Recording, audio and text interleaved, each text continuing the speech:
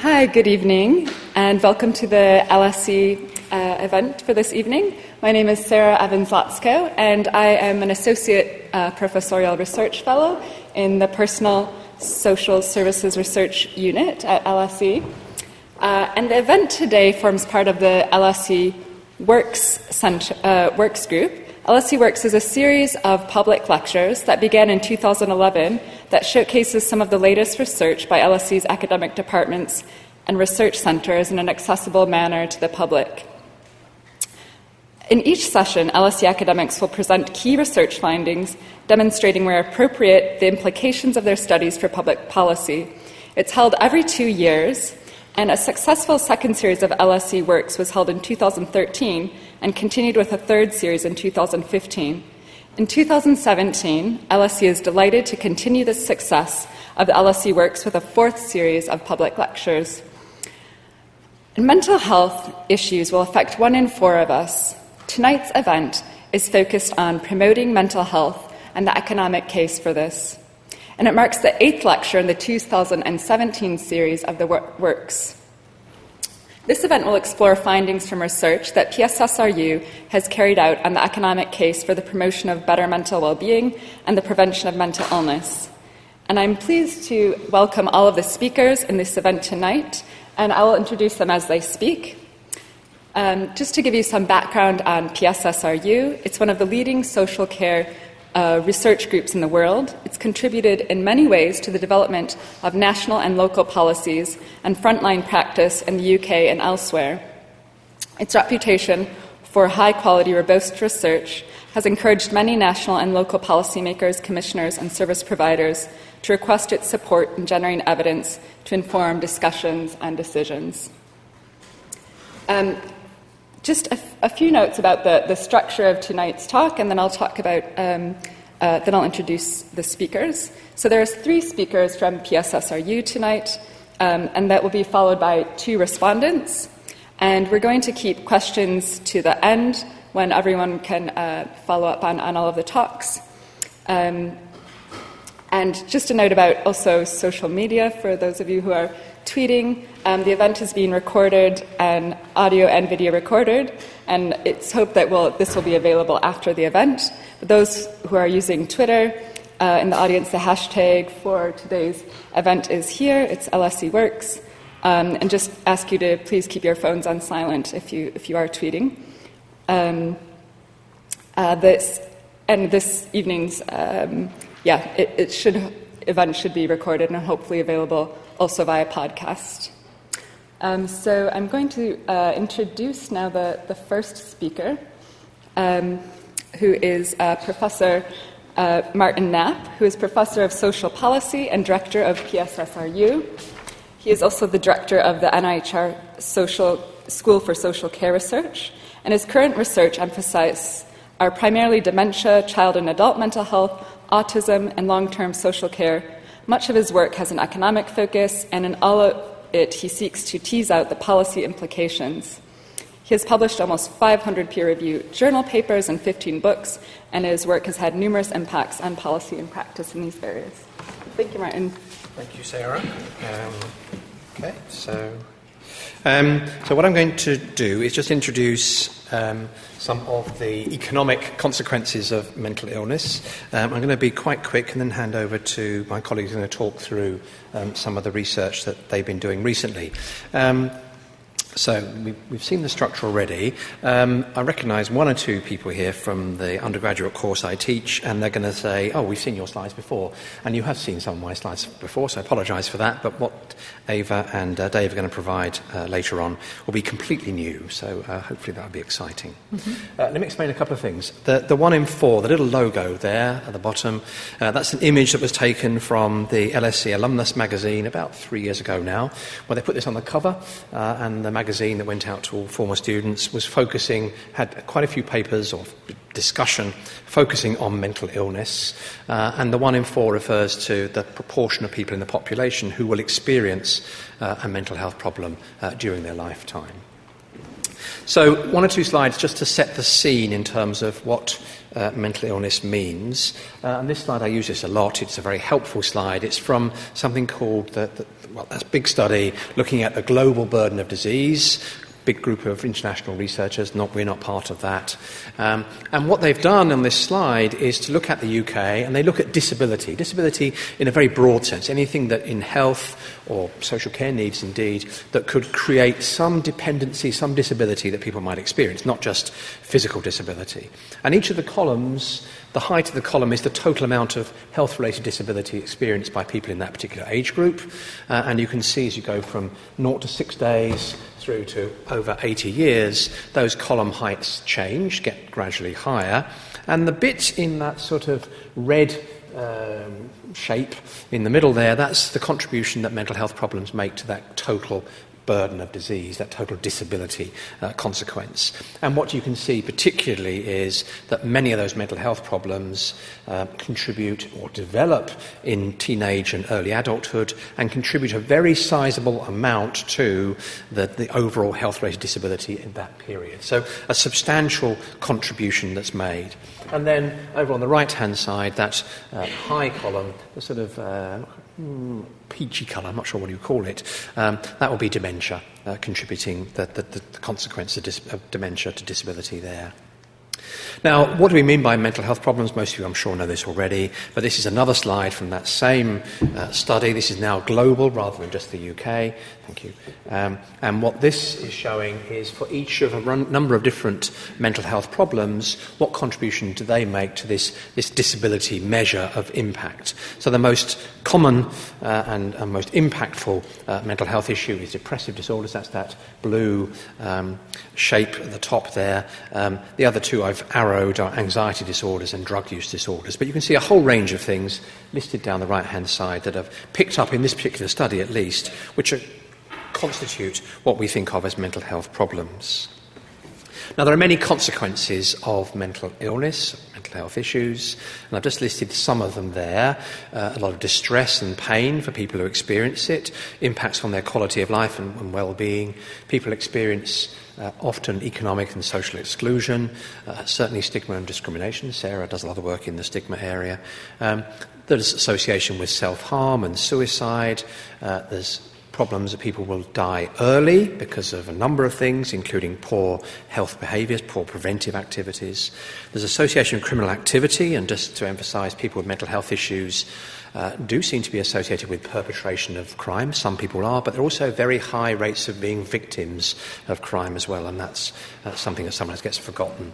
And then there can be impacts on other people, family, school, colleagues, work colleagues and communities. So there are many impacts, and some of those have economic consequences, and we're going to tease out some of those in the session this evening. And I'm going to show you two slides. I've shown these slides hundreds of times, but I find them very helpful, from somebody's study many years ago now, looking at the total economic impact of depression in England. And there's two slides. This is the first one. And if you look at the bits, the colours there, the bits in blue at the bottom are the health service consequences or health service costs associated with depression. A big chunk of it is primary care or medication delivered through primary care, general practitioner time, inpatient, outpatient services. That's a bit out of date, but it's still, you can see, a substantial cost falling to the health service. And then the bit in yellow is the cost of premature mortality. People with depression who are more likely to die early than the average in the population, and economists, hard-hearted as they are, put a cost on that premature mortality. Now, remember those two colours. Remember the blue, remember the yellow, because I'm going to take them into the next slide. So those are exactly the same figures in the blue and the yellow, the health service bit and the premature mortality bit. And this huge bit of the pie, this bigger pie now in red, is the impact on productivity. It's people with depression in this case who have difficulty getting a job or hanging on to a job. If they are in work, they probably have higher rates of absenteeism than people without depression. And so those will be costly. There's also a presenteeism cost. People are at work, but just not performing up to their full potential, as can happen with many health issues. So the point we're making here is that depression is very common, and it's treated often very well in the health service, and that imposes costs. But actually outside the health service is where the bigger cost impacts will fall for this particular mental health problem. And then this slide, I took it, the Marmot review, Michael Marmot did this review of inequalities in health-related issues, and this slide comes from, it's not his data, but data he took from published statistics, and I find it really powerful. If you look, this is the employment rate for a whole range of different health issues. Mental illness at the bottom, 12% is the figure given in this particular study, up to, many different health issues will have an impact on employment rates, but mental health problems seem to have a particularly big impact. Okay, one more figure and then some summary comments, and I'll hand over to Ava. And this is a figure from the OECD. They've done 2 very good reports on mental health issues across OECD countries and, in fact, a wider set of countries. And this one is about poverty rates. It's a slightly complicated slide, and as I always say with OECD, you'd think an organisation with as much money as OECD could afford more than one colour on its slides. So they've got different shades of blue, and if you're slightly colourblind, you might have difficulty working out what they are. But let's take the United Kingdom. I've put a circle around it there somewhere. So you take the United Kingdom, the 3 columns there. On the left-hand side, this is being in poverty. On the left-hand side, that very slightly lighter shade of blue is people with severe mental disorder. The grey in the middle is moderate disorder, and the darker blue on the right is people without mental disorder. And of course, these could have a whole range of other health problems, these people, but it's just focusing particularly on the mental health issue. And so what you can see is that mental illness, because of lots of reasons, does leave many people in poverty, much more likely to be in poverty than people without mental health problems. And I put up there, causation can run in both directions. By that I mean mental health problems can lead to these economic difficulties such as poverty, but poverty itself can be a risk factor for mental health problems emerging or becoming more severe. Okay, my final slide then before I hand over. What I've just put on here is a summary of some particular characteristics of mental health problems which I've called glorious. I mean that in a sort of ironic sense, complexity. What we have a high prevalence set of conditions with quite early onset for most mental health problems, except for dementia. Most mental health problems will emerge in teenage years, some in childhood, teenage years, early adulthood. They are lifetime disorders. There are no cures. There are medications and other treatments that can help to alleviate symptoms, but you don't really cure the condition. And there's a very complex interplay between genes and environment. Genes certainly play a part. Environment plays a much bigger part in those problems emerging. There are experiences that people have, stigma, discrimination, victimisation, and very complex links then to well-being. There are strong links to suicide and self-harm, strong links to antisocial behaviour and crime, but in both directions, if you like, perpetration and victimisation.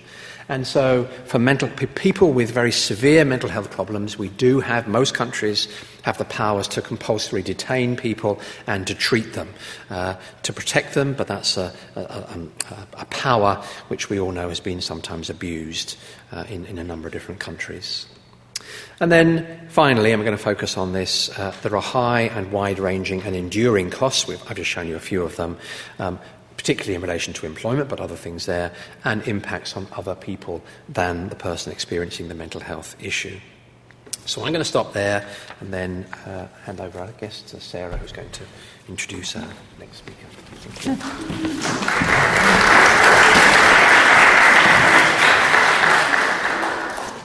Thank you, Martin.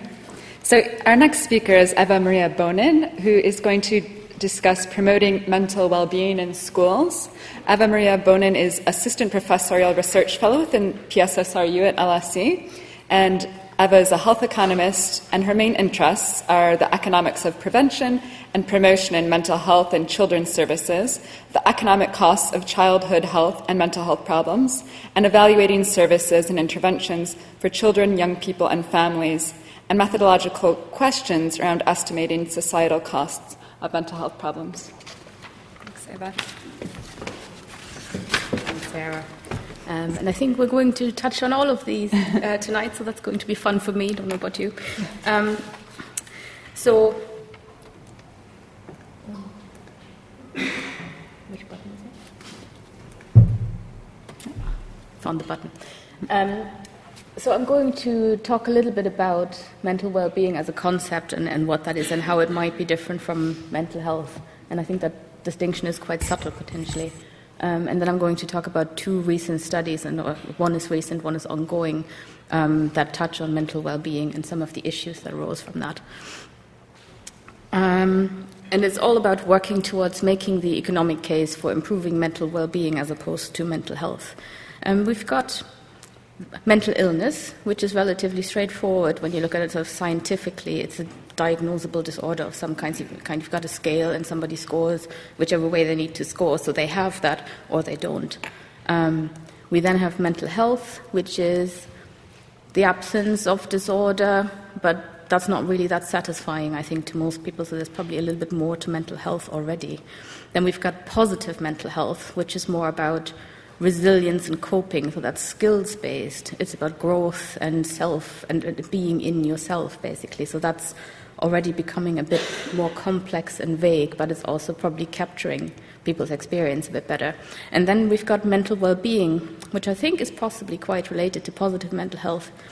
And it's very vaguely defined in the literature. You can do a lot of reading, and you'll always end up again at mental health, which is a journey to go on. But I think what we can pull out is that mental well-being is about subjective well-being plus something around social functioning, maybe. So I think those are the concepts that we're working with in the literature. Now, we did something quite exciting for an economist. We actually went and talked to some young people. We had help in that. This is an organization called Common Room who facilitate these sessions so you don't go full-on economist on them. So we asked them, what does mental well-being actually mean to you? And they were incredibly insightful, and I think if that's sort of the next generation, then I think we're in good hands. So it means to them a person feeling like they're making a positive and useful contribution. It's broader than just emotional and mental health. It's your economic well-being and your physical health and well-being. So a really broad concept. And it rests on knowing how to help yourself and how to seek support from others. And finally, it means flourishing in all aspects of your life. And I was kind of thinking, not sure, I'm glad I asked, because that makes my job really hard. But you can see that there's a lot more to that concept for young people than we're possibly capturing if we're just talking about absence of mental health problems. There are now some measures to capture mental well-being. One is the WEMWEBS, Warwick, Edinburgh Mental Well-being. I'm going to say scale. And it's a list of positively worded statements. For example, I've been feeling good about myself, I've been feeling useful. So you can see that seems to capture a lot of what the young people actually said. So that seems to be, in terms of just hitting the concept on the head, that seems to be quite good. The problem with that is at the moment we don't have those nice cut-off scores. So we can't say if you score 25, and that's not the score, but then you have good mental well-being, or if you're below, you don't. So we have a measurement problem in terms of defining that. So linking that to mental health problems and how we could maybe make an economic case for mental well-being in relation to mental health, we know that a big problem in mental health is that young people, especially at a time when they're quite vulnerable to developing problems that might last a lifetime and then have these enormous costs associated with them, they're actually not seeking help. So fewer than 25% of young people with mental health needs actually access CAMHS. And there are lots of reasons for that. There's a lack of services and funding. There's stigma attached to that. But there's also possibly another reason that I want to zoom in on a little bit. Again, going back to the young people. They said that poor mental well-being actually leads to, or is kind of epitomized by having difficulties in relationships with others. Poor mental well-being is sometimes constructed as them being difficult rather than distressed, and that's associated with shame. It's related to poor self-esteem, low expectations for themselves and also towards others by low aspirations. They said they don't have, or it's related to not having that experience of being worthwhile or valued. And a lack of self-care can lead to poor mental and physical health and well-being. So basically, not seeking help early might actually be a result of poor mental well-being. And I think that's a really important point, that the problem itself might influence help-seeking behavior. So I've got two examples of interventions that try to address that and that try to provide accessible interventions for young people that are acceptable, perhaps even fun. Not sure about that one, but one is Discover. It's the proper title is Early Intervention for Inner City Youth, so London, CBT workshops for anxiety and depression in 16 to 18-year-olds. I'm not sure how you get to the acronym Discover from that. If you can, give me a call. They are school-based CBT workshops, and they're focused on problem solving and developing resilience in young people who can be very stressed, especially around 16, 18, that's exams, very stressful time. It was a pilot study, so the team recruited 10 schools and randomized the schools, and young people were then recruited within the schools. And we had 155 participants, very low dropout, and that's down to a lot of the engagement work that the researchers did. I think we were lucky in that trial.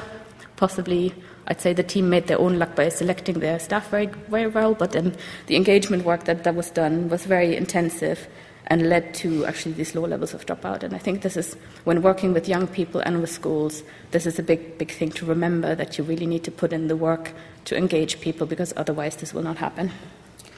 The aims were to test feasibility, so can we actually engage schools and participants? In this case, they could.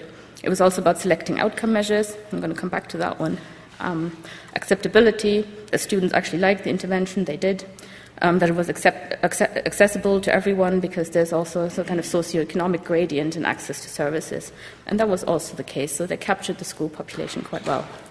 But just in terms of outcomes, because I think that's one of the interesting things about this study, if you look at this, what we want to focus on is kind of the line in the middle of the box, because that's the average for the group. And on the left there, we've got the waiting list control. So these were young people who didn't get the intervention. And we can see on this clinical score that measures anxiety in sort of a diagnosable way. There is a bit of movement downwards, so they're getting a little bit better, which is quite normal to see, that people just get better even if you don't intervene. It's not a lot, but there's some movement there. And we've got the experimental group, so people who got the workshop, they move too. They move a bit more than the controls. And I think it was a significant improvement. It wasn't huge, though. And now we're looking at WEMWEBs, and we see again in the control group a little bit of upward movement and quite a bit more in the experimental group. And statistically, this was the biggest effect that we found. Or, not me personally, but it was found. And I think this is really interesting, because one reason for that might be that people started out with actually not a high level of clinically relevant problems. They were just generally unwell in terms of their mental well-being. So I think it's an interesting implication for any sort of preventative research, especially with low-level interventions that are provided in a universal setting, that we might have to think about what sort of effect sizes are we expecting, and if it's on a measure that's hard to quantify, how can we still make the economic case for such an intervention? Because if I could say 50% fewer young people are going to have anxiety, I'd be golden, because I know what that costs. Mm-hmm. I don't know what mental well-being costs at the moment. So this is a much, much more difficult problem, which leads us on then to Head Start, which is it's a big lottery strategic investment aiming to improve mental well-being of 10 to 16-year-olds. And this is quite a bit bigger than a pilot study. It's up to 75 million per partnership in 6 local partnerships. They've just started investing that money, and it's going to go on until 2023. This is about developing local interventions that are cross-disciplinary, multi-layered, and it's an integrated prevention strategy mostly delivered through schools again. It's about ensuring that the systems locally change in such a way that these interventions can be maintained over time. So even when that additional funding goes away, they're hoping that that'll stay in place. And it's also about developing a robust evidence base around what works, because as you can imagine, with such a vaguely defined concept, there's actually not that much concrete evidence that tells you this works. It's a very young sort of field. So there is an evaluation attached to Head Start that is now in its 3rd phase, so it's incredibly thorough. Preparation over 2 phases now, action. And we are involved in the economic evaluation. I'm going to talk about that in a bit. But the way we think Head Start will work is basically mental well-being is going to be improved. There are going to be measured reductions in onset of mental health problems. There are going to be more positive transitions, so better attainment, engagement in school. There's going to be a reduction in risky behavior, substance abuse, teen pregnancy, criminality.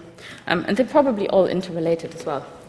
And then finally, down the line, all that will lead to improved employability. Well, that's the main theory, the mechanism for Head Start.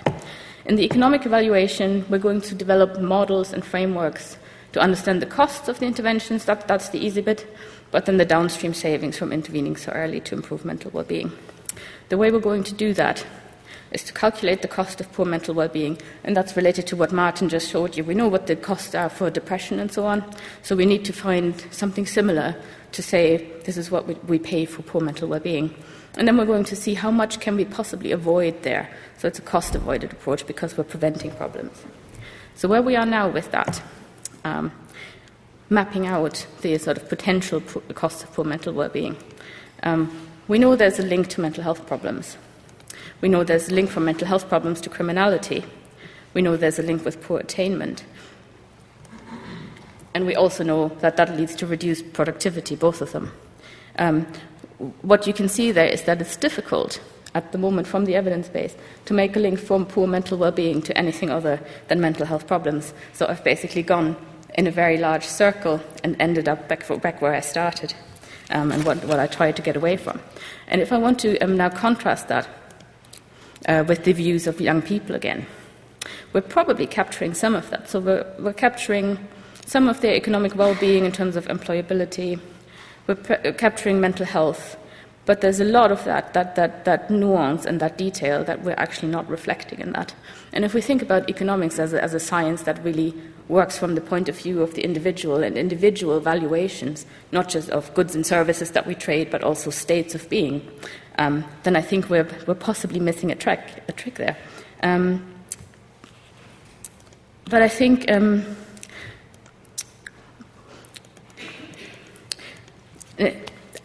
the question I think that raises is whether we need to, if we know the cost of mental health problems are so large and we're capturing that, do we actually capture the main bit? Is that enough to make a good argument? And I think the other questions that it raises is implications for access and service design. How might we need to rethink that when we're thinking about mental health problems and mandatory sectioning, for example? That's quite different to a young person with low-level mental health concerns, maybe even just having access to a low-level service and getting help early. And how can we work effectively with young people in schools? Can we put in the time and the resources to make that work? And if we're making the case for that, is there an issue around effect sizes in these low-level interventions that we need to consider? And do we maybe need to rethink the way we make this economic case if we want to focus on mental well-being rather than just mental health problems?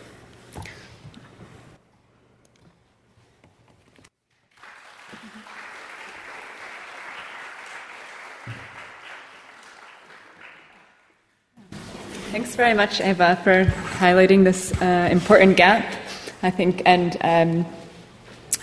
thinking about how we can better conceptualize it.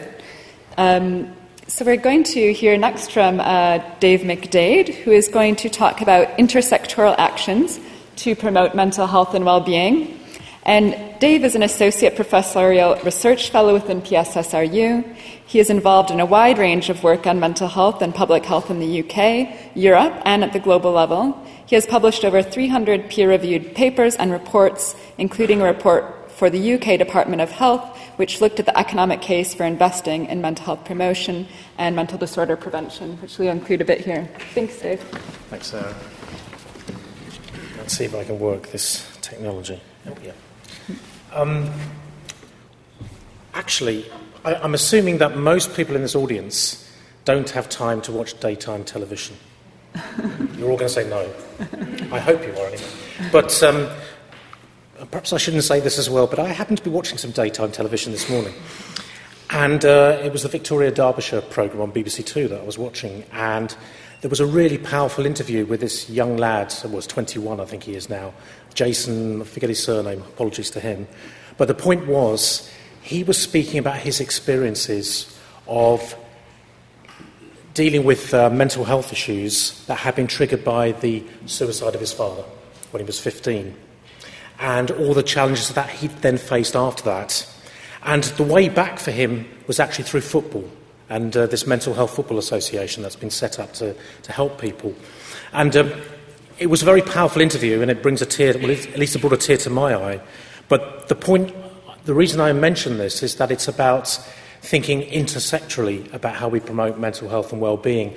It's not just, and indeed as Ava Maria has just been talking about, it's not just about what the health system can do, it's about what schools can do, it's about what the community can do, many other sectors, employers, etc., etc.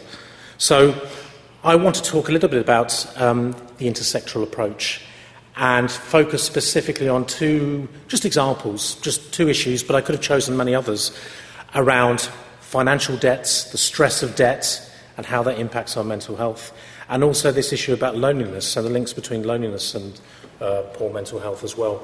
And to end really by saying a little bit about actually how do we overcome some of the barriers in convincing other people who may not be interested in health or mental health to invest in mental health.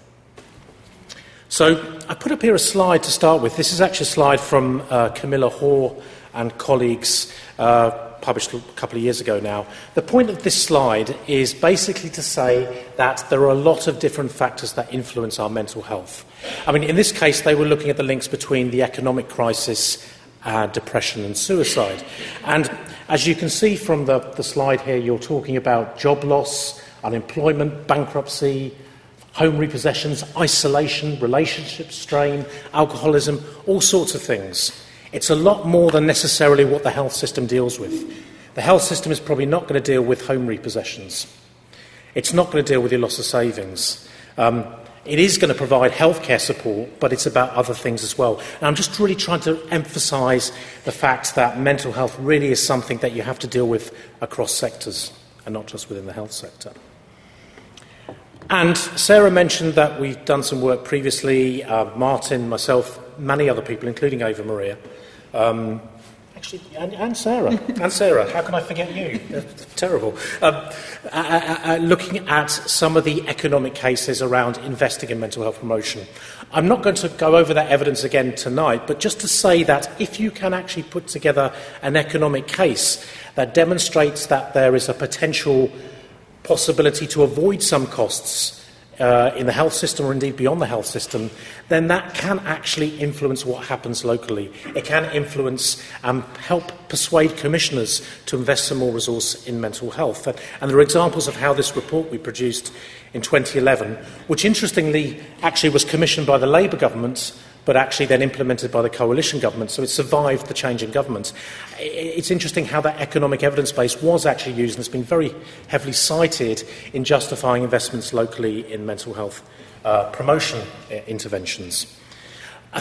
But again, in that report, we emphasised, and I think we could have done it more than we did in a sense, we emphasised the impacts and the benefits to many sectors, and also emphasised that some of these things take a long time to actually be realised. It's not just about achieving something overnight. So again, intersectoral, multiple impacts takes time to achieve sometimes. Why do I mention that? Well, at the moment we're doing some more work, this time for Public Health England, to again look at some of the economic cases for investing in promotion and prevention, and sort of to build on what we did 6 years ago now. Scary. And we're looking at 8 different interventions, and there's going to be a tool available for local authorities and clinical commissioning groups, probably in April, that sort of shows some of the potential, how much they have to pay, how much in the way of cost might be avoided, and over what time period with some of these interventions. And I'm going to talk about 2 of those areas, debt and loneliness, in a second, but just to say that the way we're doing this, and I have to say, for those of you who are economists in the audience, I mean, economic modelling can actually be a very powerful tool to use, because we don't necessarily have time to wait 5 years to always see what are the long-term outcomes, but you can use models to synthesise evidence on what works, sometimes from other countries. So you have to ask yourself, does it work in the UK? There may be some issues there. But you can synthesise this evidence on effects, attach local costs, and look at the potential for better outcomes and payback over time by modelling. And that's what we've tried to do here. Again, we're focusing, as we did 6 years ago, promotion and prevention, wide range of outputs and impacts beyond and within the health system. And to be on the safe side, where we're not sure about things, and with models you have to make a lot of assumptions, we try and be conservative in what we're saying, so as not to overestimate the potential benefits. And with that in mind, I just want to focus on two areas now, and the first one is debt. There's actually a very large literature these days looking at the relationship between financial unmanageable debt and mental health. The Money Advice Service, they estimate from a recent survey they did that around about 16% of the UK population are what they consider to be over-indebted. And what they mean by that is either missing a regular payment for 3 months within the last 6 months, or it's saying that they find meeting commitments a heavy burden. So lots of people. And we know from other literature, both in the UK and elsewhere, that unmanageable debt is associated, unsurprisingly, with higher risks of stress, anxiety, depressive disorders. Maybe between 1.33 to 3 times higher, maybe more. It depends specifically on the risk group you're looking at. But the point is there's a relationship between debt and mental health. And also there's been recent analysis looking at the whole economic crisis in England, showing that about 4% of all suicides, looking at coroner records. These are a group in the University of Oxford have been doing this. They've been looking at coroner records and actually identifying, it sounds a small number, but 4% of all suicides that they looked at seem to be entirely related to issues around financial difficulty. And another 9% had some significant influence. So there's issues of suicide, self-harm, there's issues of depression and anxiety disorders. Now the question is, are there things we can do to actually deal with the debt situation, which in turn then reduces the risk of people developing mental health problems or thinking about self-harm, etc.? That's the issue. And the challenge there, of course, is that it's not going to be the GP providing the debt advice. Well, it might be, but it's unlikely to be. It's going to be a specialist debt advice service, citizens' advice, something like that. It could be working with the banks. It could be working with people who do housing associations where people get into debt on their rents, mortgage providers, all sorts of organisations that potentially could be involved in this. So what we've been doing is looking at debt and welfare advice services, really looking at financial debts. And we've been assuming and taking a population of people who do not have mental health problems. Now, that's important to note because there's also another literature which absolutely shows the risks of getting into debt if you already have a mental health problem as well. And I'm not excluding that, it's just that the focus of this work is about prevention in a sense. So we've looked at the general population without mental health problems, and we've looked at the provision of debt advice services. So this is about helping people to either renegotiate how they pay back debts, look at the various technical... There are various financial instruments now to try and protect you from the worst aspects of bankruptcy and financial debt that people may want to do these days, voluntary agreements and so forth. So I forget the technical terms, but they're there. But we've looked at that, and we also looked at the potential for some of these services being hosted within GP practices. And this is an interesting area, because actually from a health system perspective, if you're a health system commissioner, this area should be quite attractive to you because, and again, it's complex, but in most cases, these not-for-profit advice services don't have to be funded by the health system. They can be funded through a complex mix of levies on the financial industry and other kinds of mechanisms. So in theory, a lot of them don't actually require much in the way of support from the health system, but they potentially have health benefits. We've looked at trials evidence, and there's not a huge amount, but there is some, and then we've looked at the impacts of this intervention. And there we've tried to emphasise it's not just about the impacts of avoiding depression, and of course that has a benefit in terms of improving or reducing the need for health and social care service use, but it's also about the impacts on the legal system. Less people getting into debt, less legal proceedings, and all of the costs around that.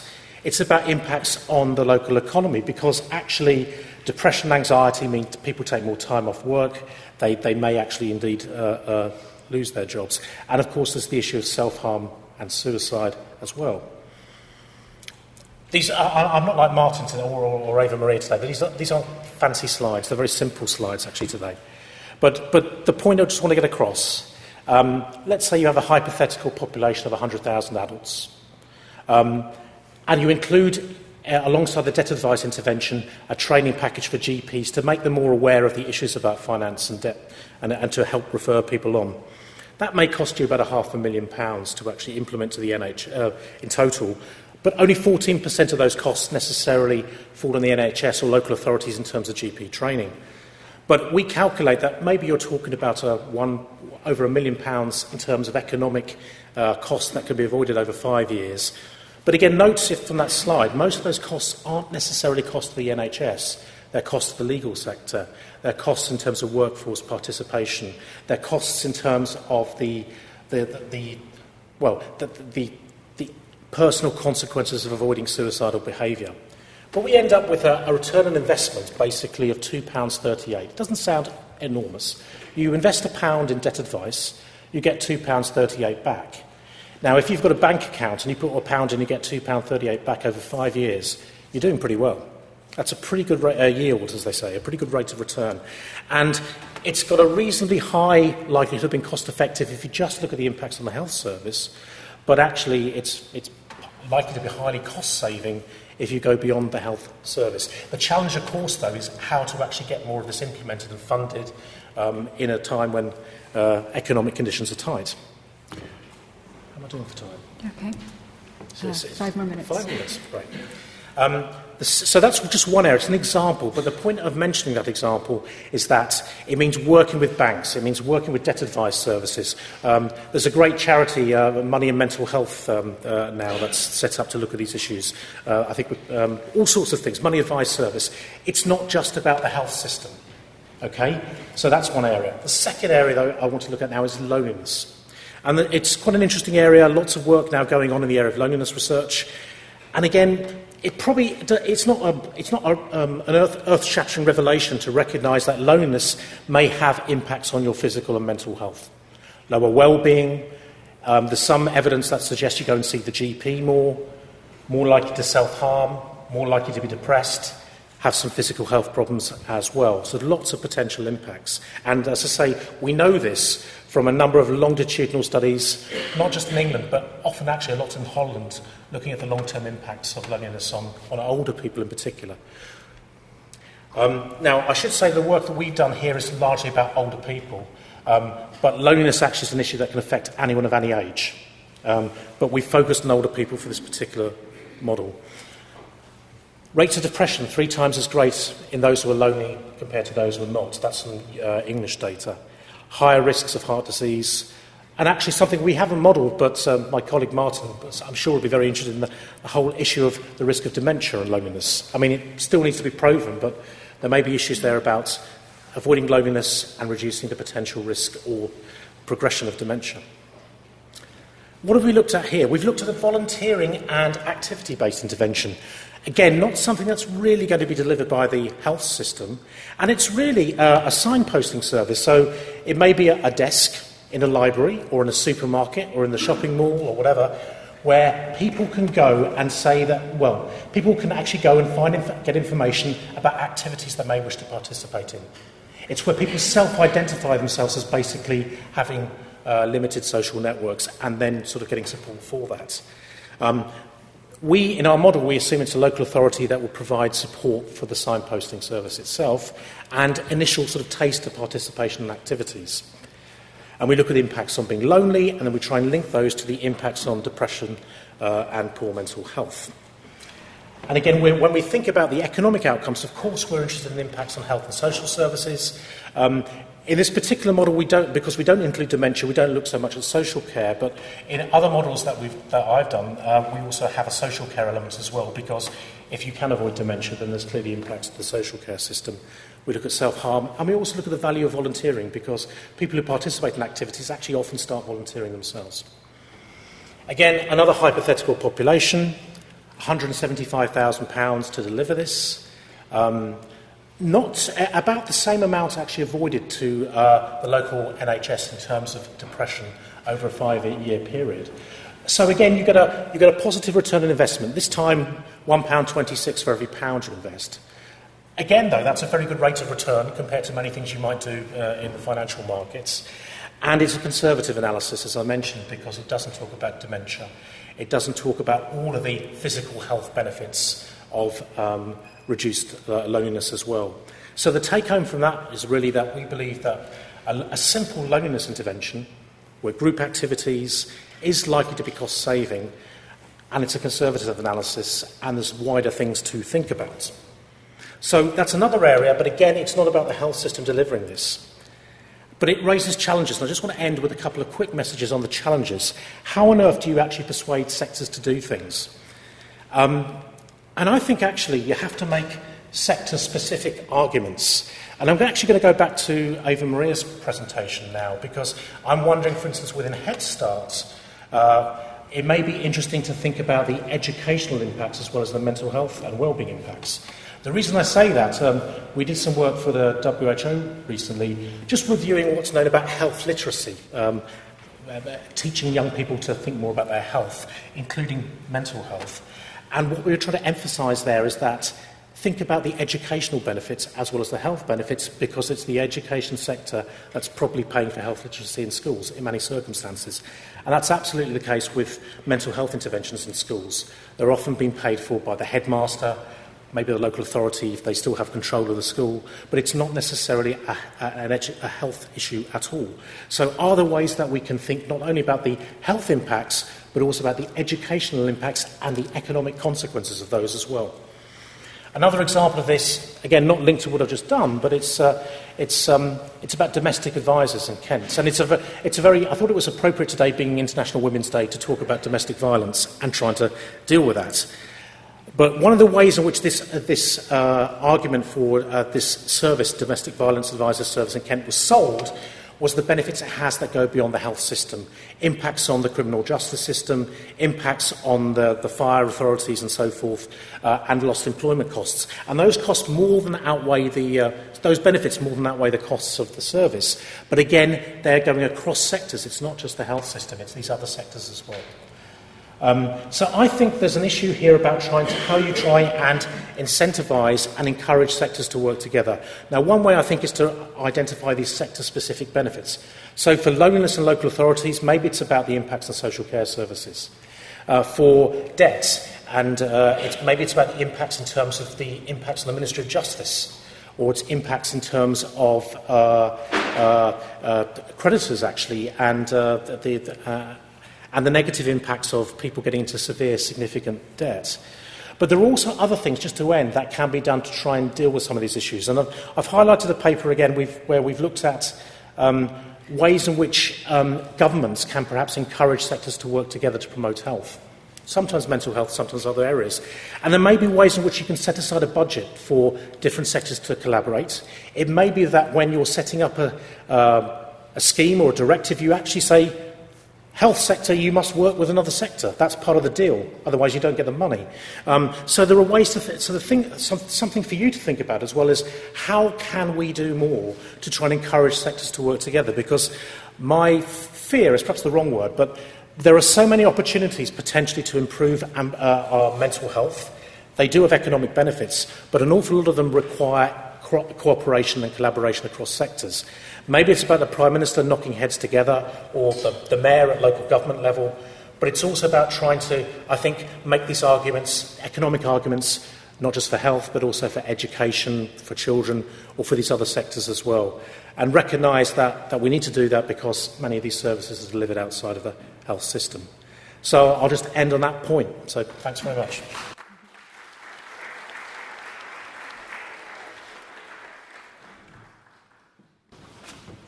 Thanks very much, Dave, for highlighting that and for the important issue, and also thinking about how we can confront it.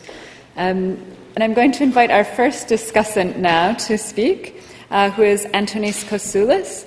He joined the Mental Health Foundation in February 2016 as the Assistant Director for Innovation and Development Programs, and his experience includes time in industry and mostly academia, where he has been an investigator in various research protocols, including clinical trials at UCL and at Harvard School of Public Health.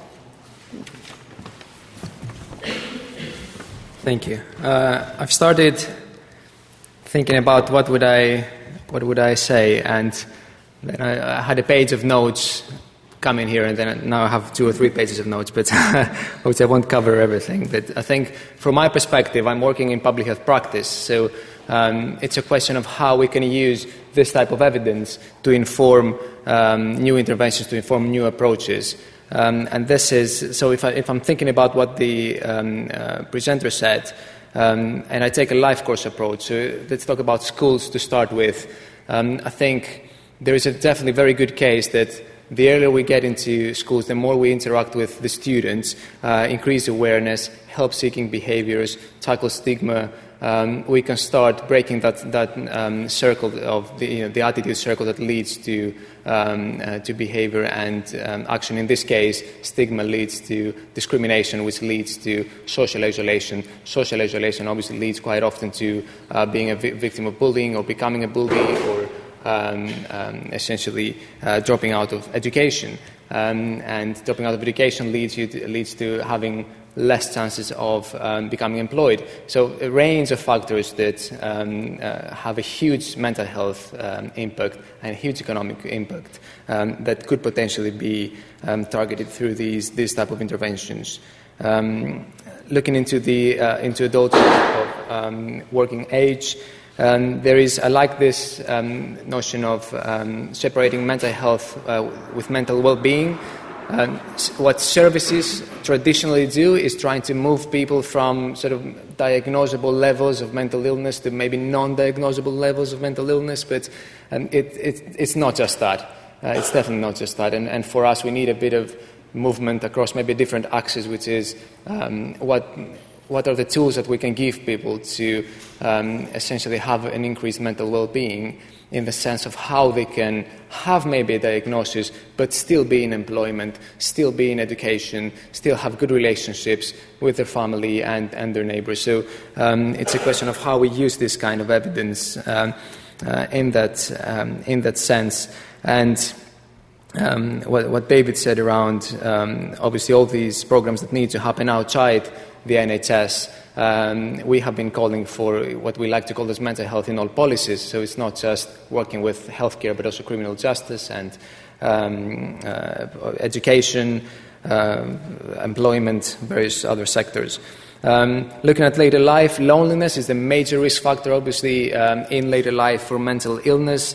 I have to say, all the interventions that I have seen that are well designed, that are trying to tackle loneliness in later life, they all have been cost beneficial, or at least have shown promise of being cost effective. So think of all the things. If loneliness is the main risk factor leading to depression, think of depression's cost that Martin raised in his first few slides. Think of the link to volunteering. If we think that post-retirement age is an age where you can become an active, maybe volunteer. I was looking at the Bank of England economics for volunteering today. 24 billion of economic output for Britain from formal and frequent volunteering, 19 billion from informal volunteering, which is that's mutual support in the community, and probably another maybe 8 or 9 from that infrequent volunteers. Talking about £50 billion output to the British economy, which is pretty much the value of the British energy sector. Starting from a problem, you set a goal, and then all the steps that you would tackle. And one of these certain graphs, we saw how the recession, for example, leads to suicide. Any stops that you can put into that process leads to massive impact.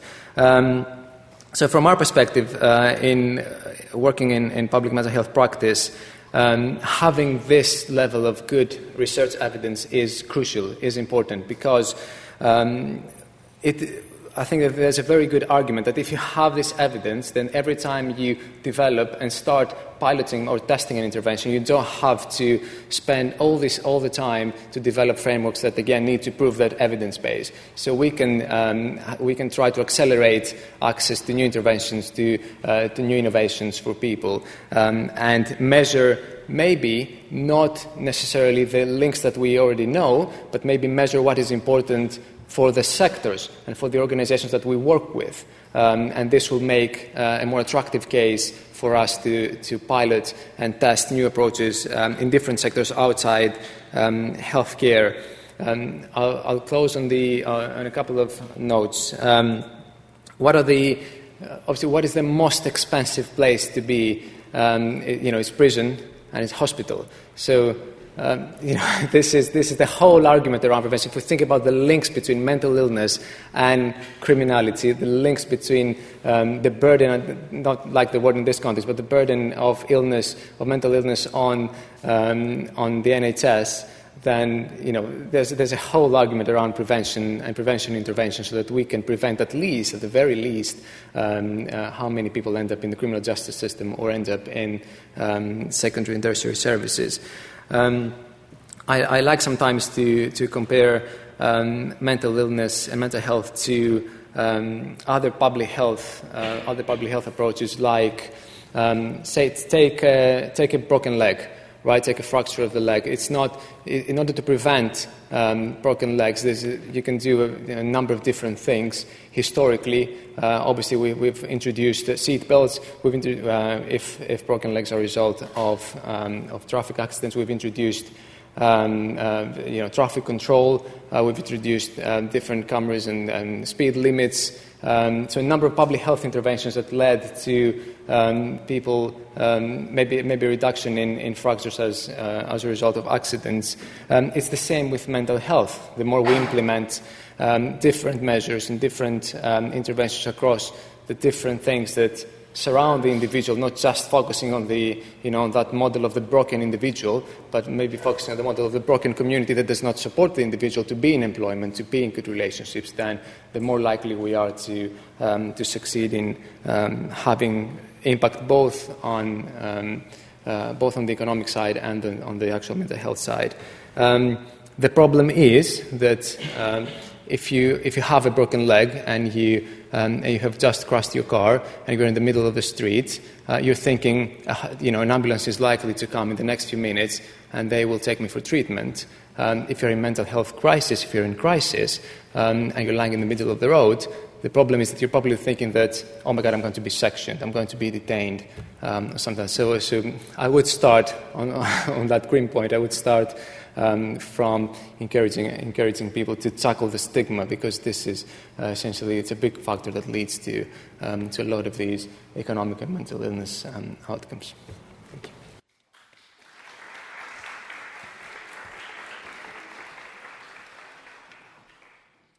Well, thanks very much for these thoughtful comments, Antonius. So I'd like to introduce our second discussant now, who is Sarah Carr. And Sarah is an associate professor of mental health research at Middlesex University. She has nearly 20 years' experience of research, knowledge management, and policy analysis in mental health and social care. And she also has service user experience in adult mental health. Thank you. So, yes. Guess from that I'm going to give a sort of perspective from a service user perspective, really. I work in academia. A lot of the research I do is informed by having a lived experience perspective of living with mental health problems and using mental health services, and I believe that experiential knowledge has an important contribution to make to research. I'm also the Vice Chair of the National Survivor User Network, and I'll sort of refer back to that a bit later.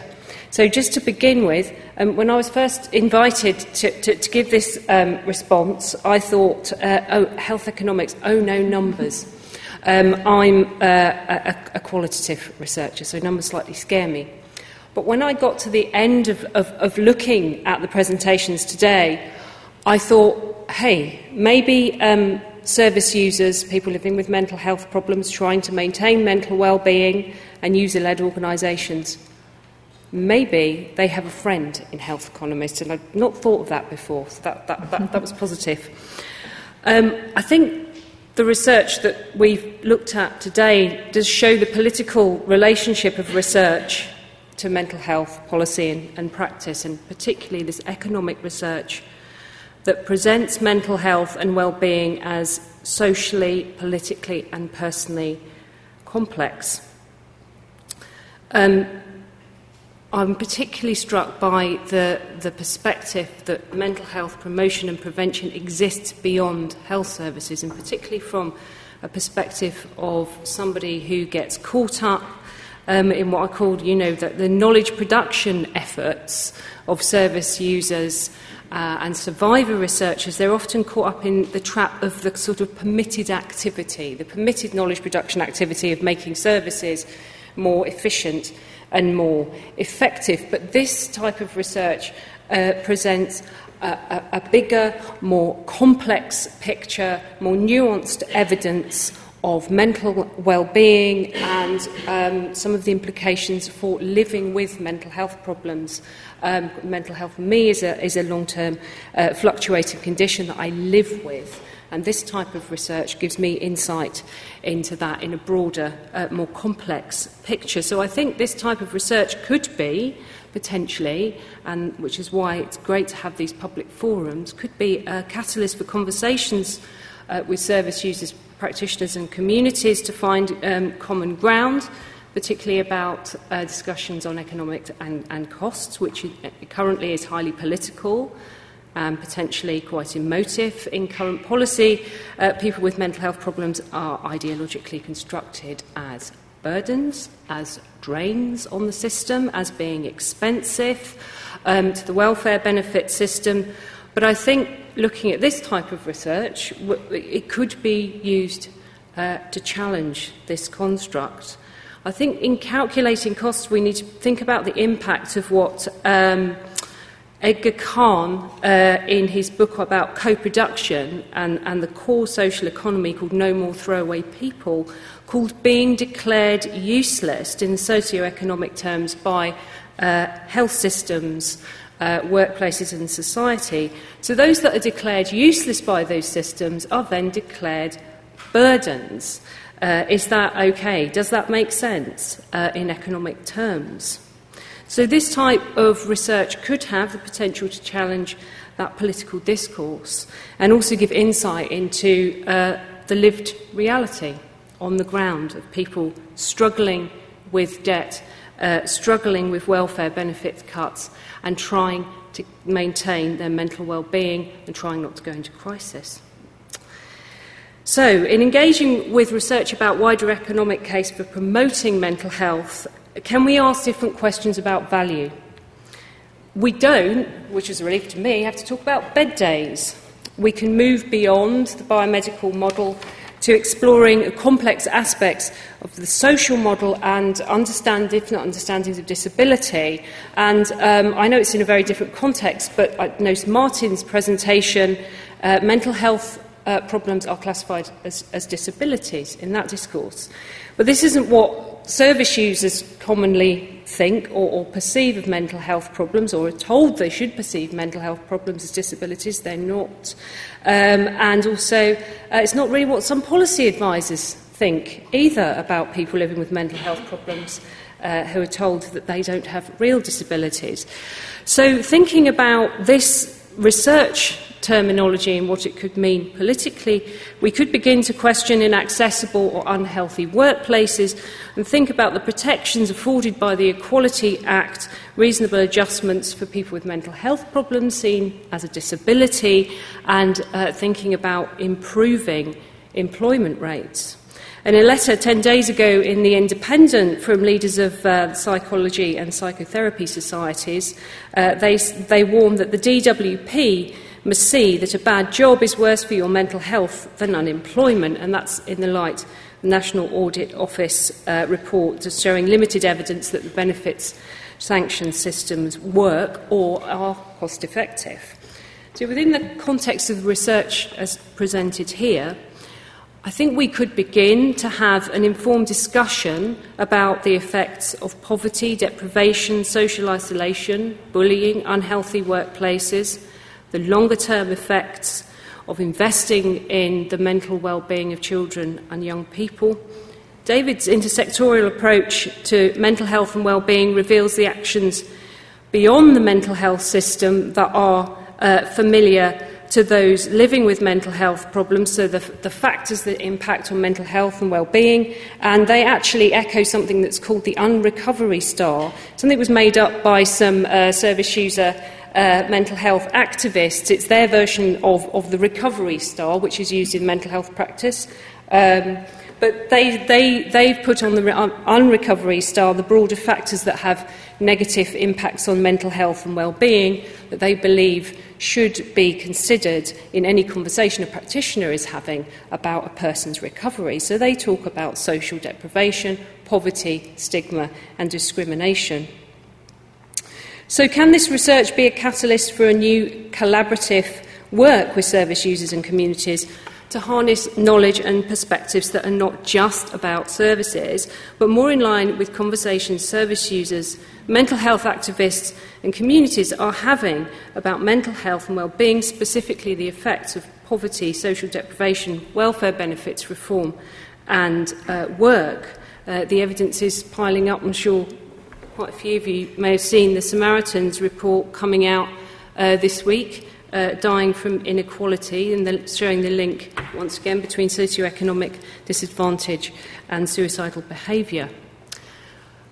On the margins, some of the research I've done in conjunction with the National Survivor User Network and looking at some of the activities that user-led organisations get up to, on the margins, service users and communities have developed their own local organisations, systems of support, social networks, where conventional mental health services have failed. People just seem to be able, despite the odds, to mobilise social capital, particularly in marginalised communities, black and minority ethnic communities in particular.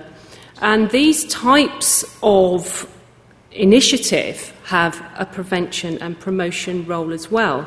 However, they're disappearing rapidly at a time just when building community capacity is a policy directive in mental health and social care.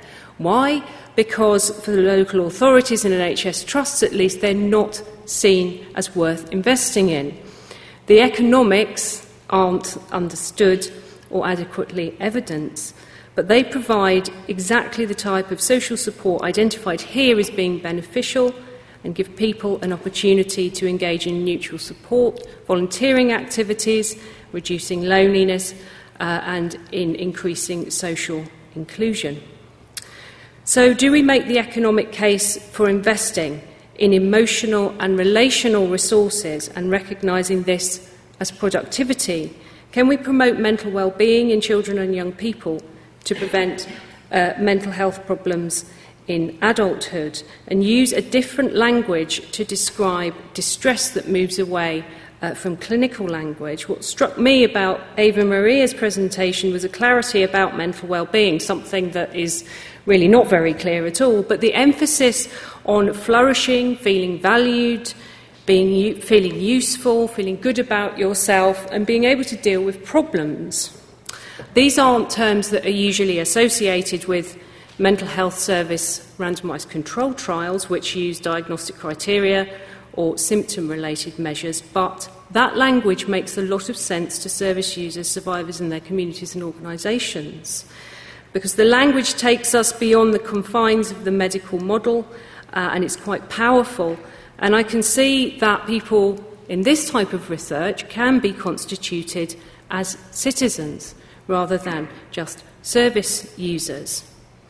So, mental health promotion and prevention, this type of research recognises the complexity. I think, from my perspective, as somebody that could be a burden, has been a burden, I have cost a reasonable amount in my time, and I don't want to. I welcome this. From the National Survivor User Network perspective, we do have a manifesto. We're fairly political. Have a look at it. Basically, what this says is we don't want it to go into crisis. We don't want to be expensive. So to conclude, I'm going to steal some words and an analogy that was used by Anne Cook, who's the Director of Psychology at Canterbury Christ Church University, who said in an article on austerity and the Origins of Happiness report, that came out in December, and it proved to be a bit controversial in some quarters, saying that misery was not necessarily to do with money, and said cholera wasn't eradicated by developing new treatments. It was eradicated by improving drains back in pre-Victorian times. Thank you.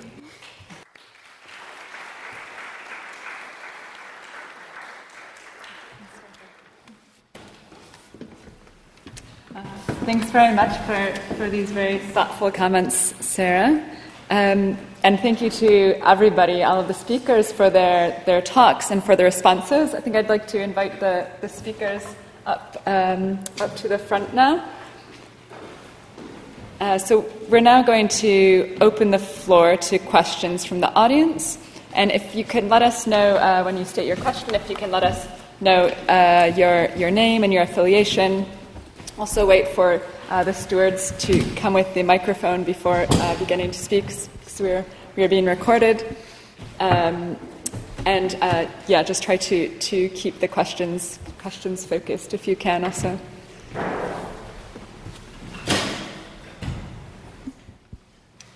Sure, there are lots of... Okay, I think you're first in the green coat.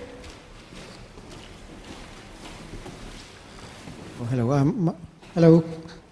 My name is Tariq Salim. I'm a director of Mind in Croydon. Got a question. I missed the first probably couple of speeches. I came late. I'm sorry about that. So this might have been covered. There's a big discrepancy between the expenditure on non-mental health, physical health, and on mental health. Mm-hmm. And maybe it's about 7% of the total budget is mental health. I don't know, you might know. So that's the first question. What is the proportion, if you know? And the second question is, what do you think of this discrepancy? This is to all the panel members. Mm-hmm. What do you think causes this discrepancy? How can it be alleviated? Okay, thanks very much. So it's about the inequality of spending on the budgets between physical and mental health. Okay, who wants to kick off? I'll make a quick comment.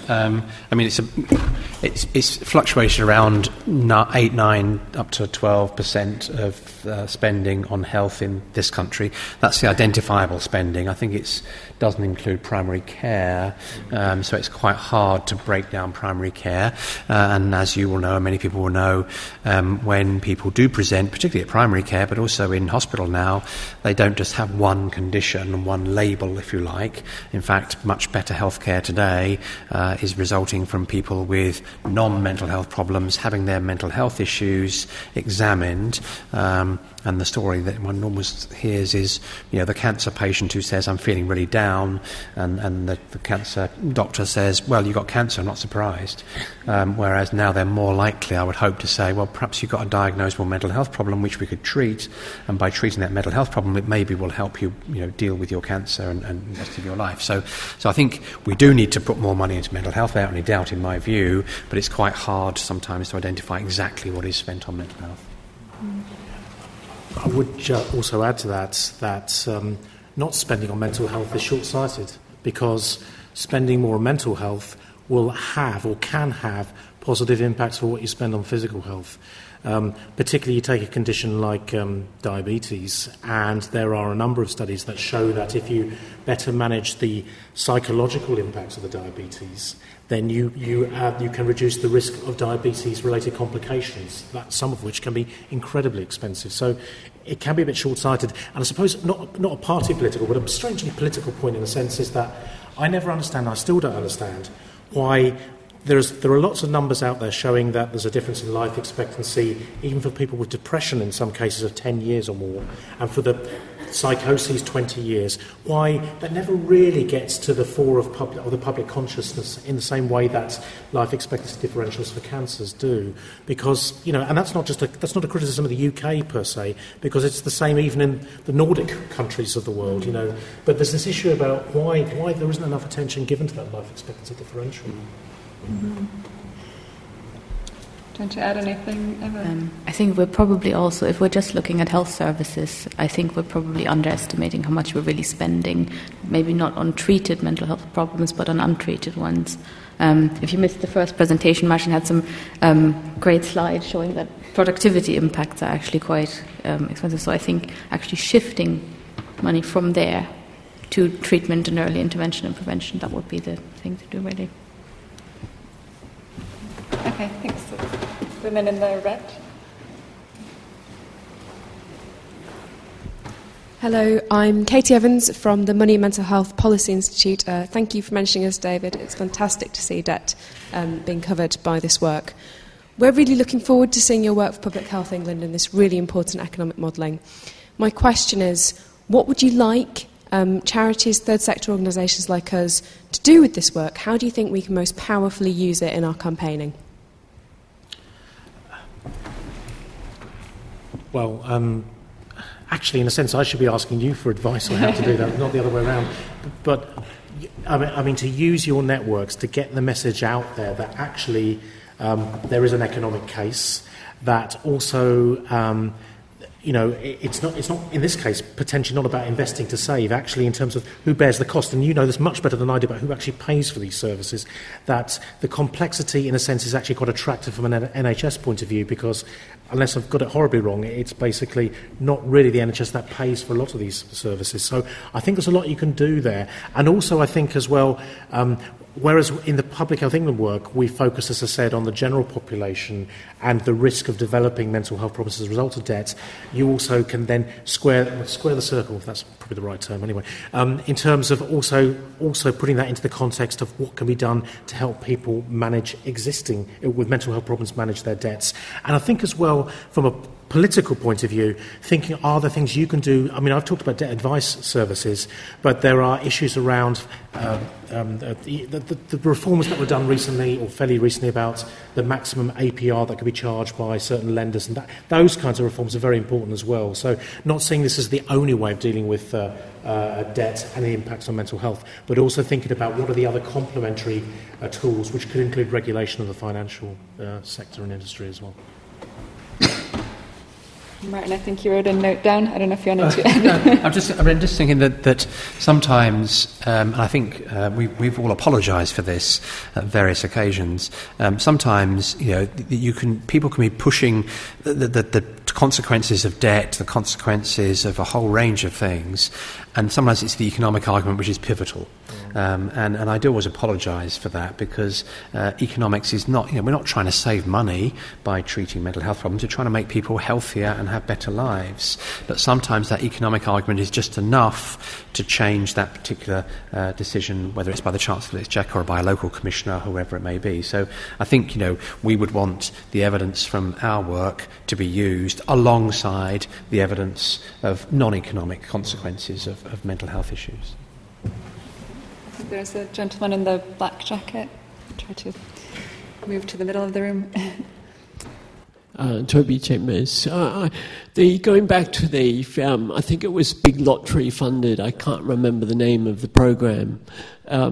One concern I have, I mean, everything was brilliant, but I have one concern, that the outcome was kind of employability. And what does that mean?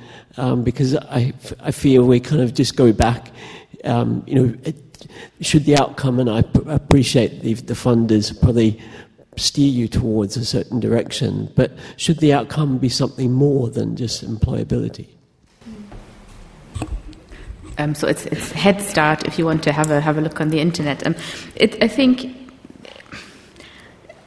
it is meant to be more than that. I think the focus is very much on mental well-being, which is going to be measured quite closely to the actual intervention. But it's then about trying to solve this problem that we have with preventative interventions, that we don't really have evidence on costs for problems that haven't materialized yet. So people might be developing mental health problems, but they haven't yet. So we might not, if we measured all the costs, we would not see anything changing. So then we couldn't make a cost-based argument for the intervention. So what we need to do is we need to look into the future and see what happens to people down the line. And then when you combine that with the fact that you'll have to get those data from somewhere, you need to focus on outcomes that you can actually measure quite clearly and that have really clear cost consequences to be able to make that argument. And I think that's why employability features down the line quite heavily, because that's something we know we can talk about. So I agree that it's sort of on its own is not very satisfying, but it's supposed to be alongside mental well-being, mental health, and long-term as well. If I can just add to that, I think from my perspective, if we know from the evidence that there is a link, an evidence-based link between unemployment, poor education, dropping out of education, and mental illness, and if the way to convince a school or a company or a community or a local authority to take up a project is through measures of employability and economic measures, then I'm comfortable with doing that, because we know that by improving employability, however we measure it, we will also improve mental health. So I think it's just using the best available evidence in each case, and I take Martin's point, which is, quite often we have to sell what we do to the people that have control over budgets, and if what speaks to them is an economic argument, then fair enough. Let's just try to make that economic argument. But we know on the back of this that there is a mental health, a health and illness argument as well. Just one other thing on that, I would also add that there are times that we can talk about the economic benefits, not just of employment, but of volunteering, of caring for other family members, of just contributing. There are ways in which economists have fancy calculations for calculating those values as well.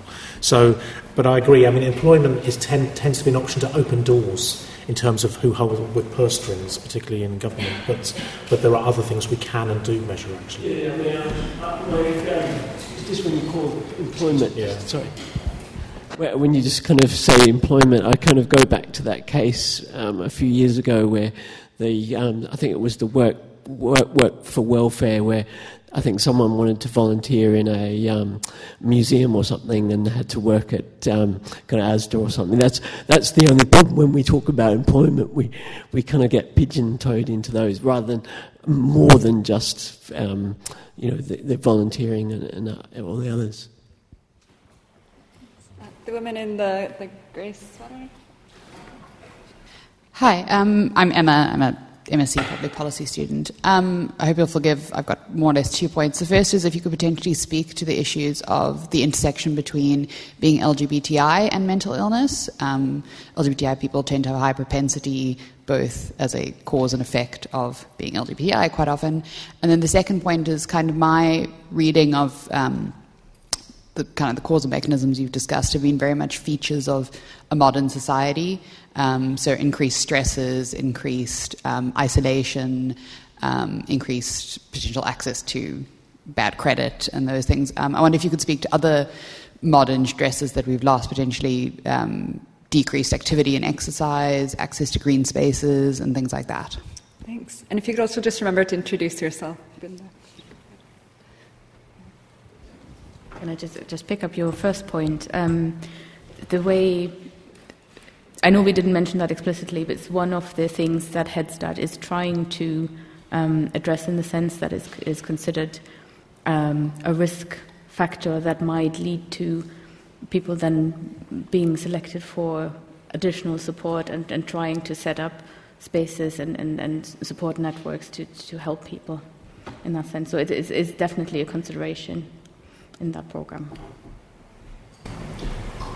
In terms of the kind of causes or the contributory factors to poor mental health, it is pretty clear that the changing way in which we work, for instance, probably does contribute to poor mental health and more stress. And lots of surveys, both in the UK and in other European countries, certainly point to higher levels of stress, and also issues like job insecurity these days is much more of an issue than it was 10, 15, 20 years ago. So there are those kind of factors that are there. And just an anecdote in a sense, but the people of Iceland, who were really badly affected by the economic crisis, there were some benefits to them of the fact that they spent more time with their families. they had more time to interact with each other, because more people were out of work in a sense. So there are, modern life probably does make a contribution, but also there's probably better measurement now and more awareness than there was 50 years ago of these issues. They just wouldn't be talked about. So it's probably a bit of that there as well. Just one further sort of footnote to that is that, we're finishing some work, Sarah's involved and various other people involved, on bullying. And we're looking at the effects of being bullied, or being reported being bullied at ages 7 and 11, and how that continues to have an effect on your health, your mental health, up to age 50. It has an effect on your employment, on your earnings, on your home ownership, on a whole range of other things. Now, but the issue with bullying is, and there are lots of interventions now, that bullying has changed considerably with change in technology, and now we have this cyberbullying issue, and it's much, much harder to identify what bullying now constitutes, and certainly I think much harder to stamp it out, or to be aware of it and then stamp it out. So I think many changes. Of course, there's also possibilities of using modern technology to deliver treatment. So there's other possibilities, but I think with the changes in the way that society interacts, that does bring new stresses and new routes, shall we say, into mental health issues that we have to be aware of. I think we have time for one more question. I think the woman in the black scarf has been waiting. Good evening. I'm a postgrad student in the Department of Social Policy, and I have a curiosity. So where does stigma come from around mental health issues? Why is it perceived as legitimate to have a leg broken from an accident and not a breakdown? I have this, Go on. Okay, I guess I agree it's a very important issue. So I do a lot of research around stigma and discrimination, and I think it does play a huge role. Both, and I think it did come out in a lot of the talks so far, both in thinking about the impact on social exclusion, which may have roots in stigma discrimination. I think, Sarah Carr, you talked a lot about kind of the impact of stigma and discrimination across a range of life domains, and I think that there is now more research just in terms of maybe getting this recognized, in terms of linking this to economic issues, and looking at maybe in terms of getting investment and getting people interested in the issue, looking at the costs associated with stigma and social exclusion, both at the individual level, but I think also in terms of what we were talking about, the first question, in terms of possibly structural discrimination and investment in some programs which may be influenced by stigma and discrimination in terms of lack of investment. So I think it's a huge issue that's running across all of these themes. Sarah, go ahead. Just an observation about the stigma issue.